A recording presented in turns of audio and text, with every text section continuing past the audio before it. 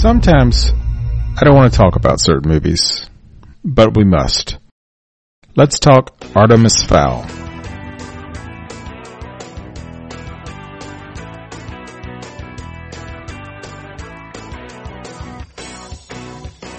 Welcome to the best movie of the year so far. Thanks for taking the time to be part of the show today.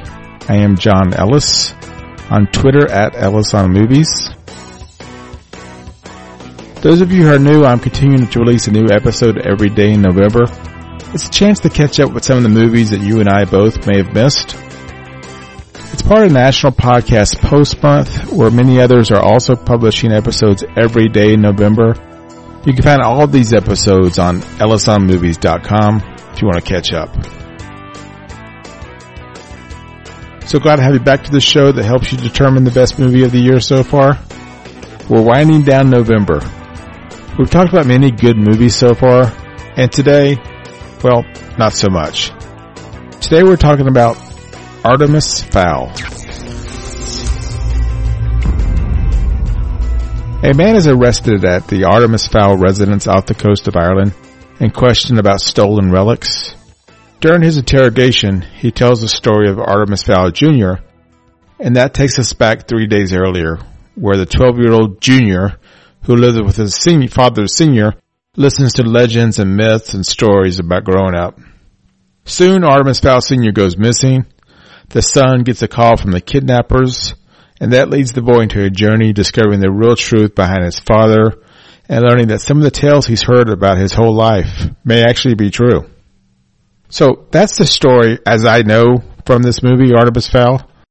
Other things happen as well, but honestly, I'm not sure what's going on in this movie a lot of times. So guys, this is not a good movie. The movie was directed by 5-time Oscar-nominated actor Kenneth Branagh. He does have a large list of directing under his belt, too, including 2015 Cinderella, a Jack Ryan movie, Murder on the Orient Express, and the upcoming Death on the Nile. So he's not new to this. The movie's based on a series of popular books by Ian Culver. I can't say where this went wrong, but my guess is somewhere in the translation from book to screenplay, maybe trying to squeeze too much into a short 95-minute runtime. Although I'm certainly not complaining about being too short. Those 95 minutes really dragged. Features Ferdia Shaw as Artemis Fowl Jr., Josh Gads as Mulch Diggums, and Colin Farrell as Artemis Fowl Sr., plus an assortment of other names and faces you may recognize. Now, part of the problem is the role of Artemis Jr. himself. I don't necessarily mean the younger actor himself. He did fine, but his character, I could not tell if he was our hero in the story or more of a victim. Although he's supposed to be this special kid, this genius of a kid with super intelligence, we never really get to see that much. He did not really feel like the star of this film or any hero worth rooting for. He was more of a victim in the film. And it just felt like the actors never knew what their characters were. I don't think they knew if they were playing this funny or ironic or serious. It just never seemed to know what was going on here.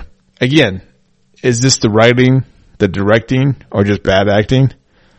Who knows? Maybe it's a combination of all that, and who really cares at this point?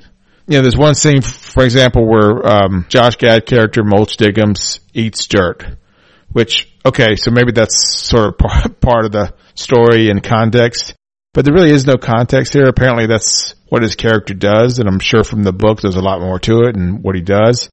Avid readers of the series could possibly explain that he's some sort of, I don't know, mole. I know his last name's Diggums, so maybe he's a digger.